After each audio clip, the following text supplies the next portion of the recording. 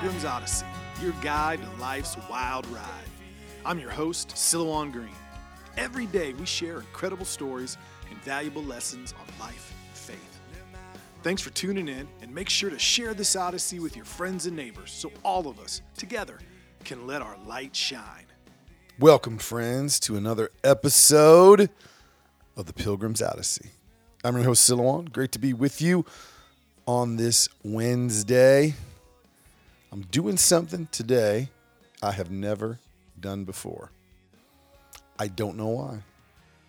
I think it was both to encourage myself and to encourage you. And what is that?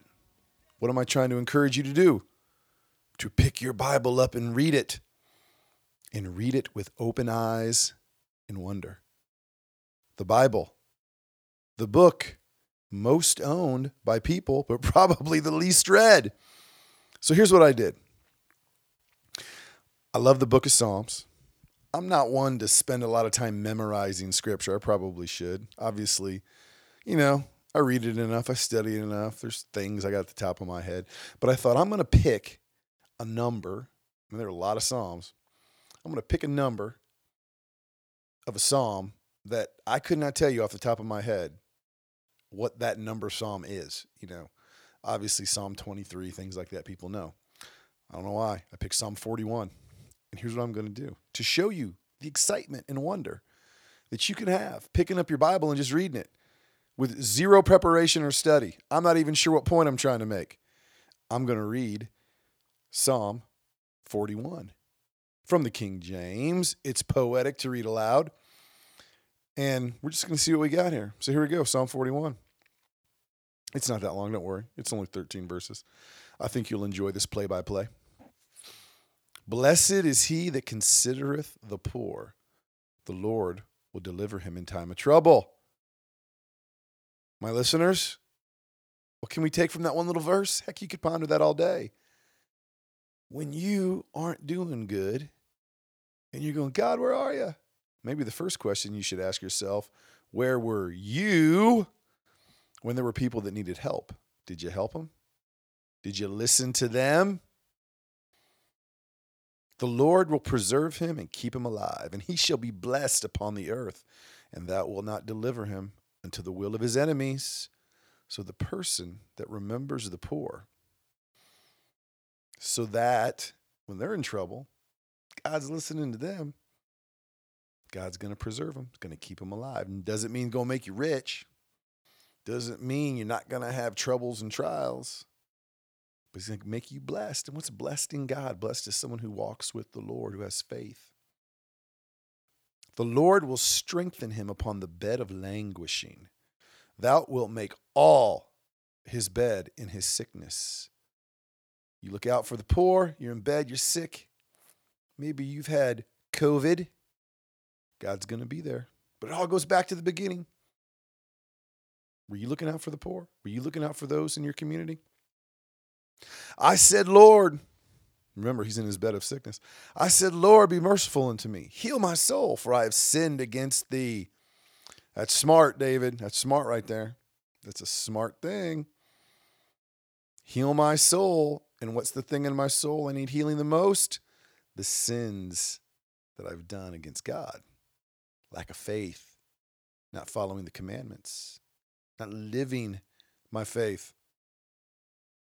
Oh, and he's not just worried about his soul and what God thinks of him. He has enemies. King David goes on, mine enemies speak evil of me. When shall he die and his name perish? Ooh, see, one thing I like about the Psalms is David, he does not sugarcoat much. He pretty much tells it like it is. And if he is wishing death upon his enemies, he's happy to tell you. And I've got to say, throughout my life, I've had enemies.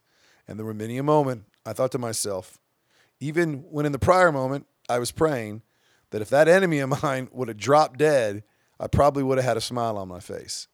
Now, that's not a good thing, but that is a real thing. And the Psalms are real. And if he come to see me, he speaketh vanity. His heart gathereth iniquity to itself. When he goeth abroad, he telleth it. All that hate me whisper together against me. Against me do they devise my hurt. Now, David is being smart right there. But I also think he's showing our human nature that it's hard to keep out the noise. It's hard to ignore those that hate us. You know what I'm saying? We should ignore it. We shouldn't pay attention to it. All we should be worried about is the Lord and what he thinks. But we can't do it. We listen to those whispers. We listen to the gossip. It's not a good idea. What does that gossip become to David? He goes on here. What does he say? An evil disease, say they, cleaveth fast unto him. And now that he lieth, he shall rise up no more. Man, his enemies really don't like him. To them, he is a disease. They just want him to be dead, to never bother them again. Yea, mine own familiar friend in whom I trusted, which did eat of my bread, hath lifted up his heel against me. Man, he doesn't just have enemies. His own friends have risen up against him. Isn't that the worst, by the way? Isn't that the worst? I look back in my life, and the things that are the absolute most disappointing, most hurtful, is when people that were great friends, even some of your best friends, become, I don't know if enemy is the right word, but you ain't friends no more. You don't want to see them. They don't like you, and you don't like them. That's tough. Well, David was dealing with the same thing. They lifted their heel against him. So he's talking about his enemies and his friends, and he wants some of them to die. And then he goes on back to the Lord, back from the beginning when he was reminding us that we better be willing to help the least of us before we go to the God and say, help me. But thou, O Lord, be merciful unto me and raise me up, that I may requite them. By this I know that thou favorest me, because mine enemy doth not triumph over me. You know, on the surface, some people might say that's not a very Christian thing to say. Give me favor, help me win, triumph over my enemy. But again, whether that's the kind of prayer God would want him to do or not, it's real, which is why I think it's exactly the type of prayer God would want us to do. It's not the Christian prayer, and it's not the Jewish prayer. It's just you pray, you talk to God, you tell him how you're feeling. Right or wrong, no matter how it sounds. Have a conversation.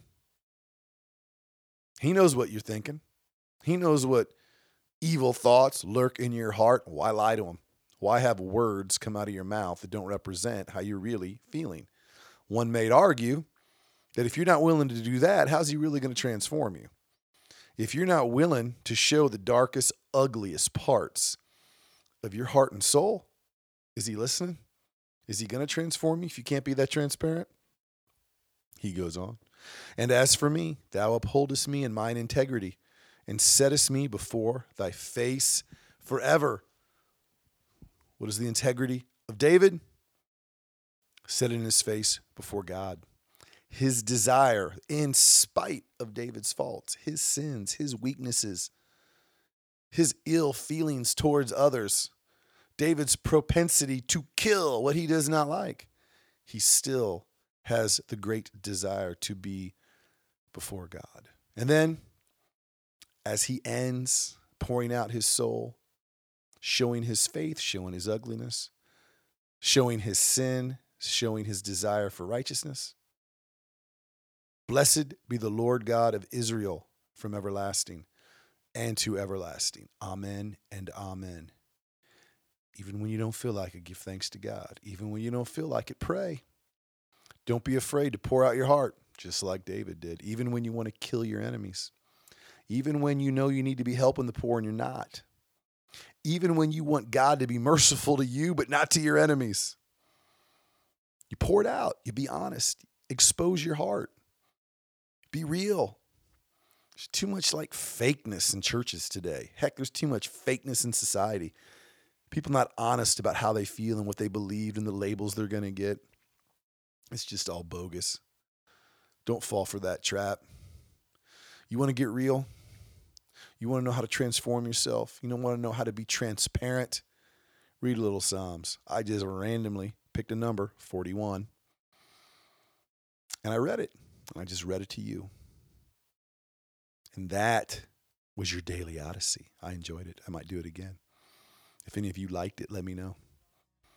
But until next time, ponder the Psalms. Maybe open your Bible and look back over Psalm 41 that I just read to you and riffed off of. Maybe, just maybe, you follow David's example. You're transparent and honest in your prayer, no matter how ugly it might sound. You'll be able to aim higher, spread your wings, and keep your eyes on the things that matter. I am your host, Silouan. Until tomorrow when I will be with you again, may you have a psalmy kind of day. Peace. You've been listening to the Pilgrim's Odyssey. Make sure you comment, share, and like this podcast so all of us together can let our light shine. For books, videos, and more content from me, your host, please visit Silouan.com. That is Silouan, Silouan.com. Until your next visit on the Pilgrim's Odyssey, I'm your guide on life's wild ride, Silouan Green.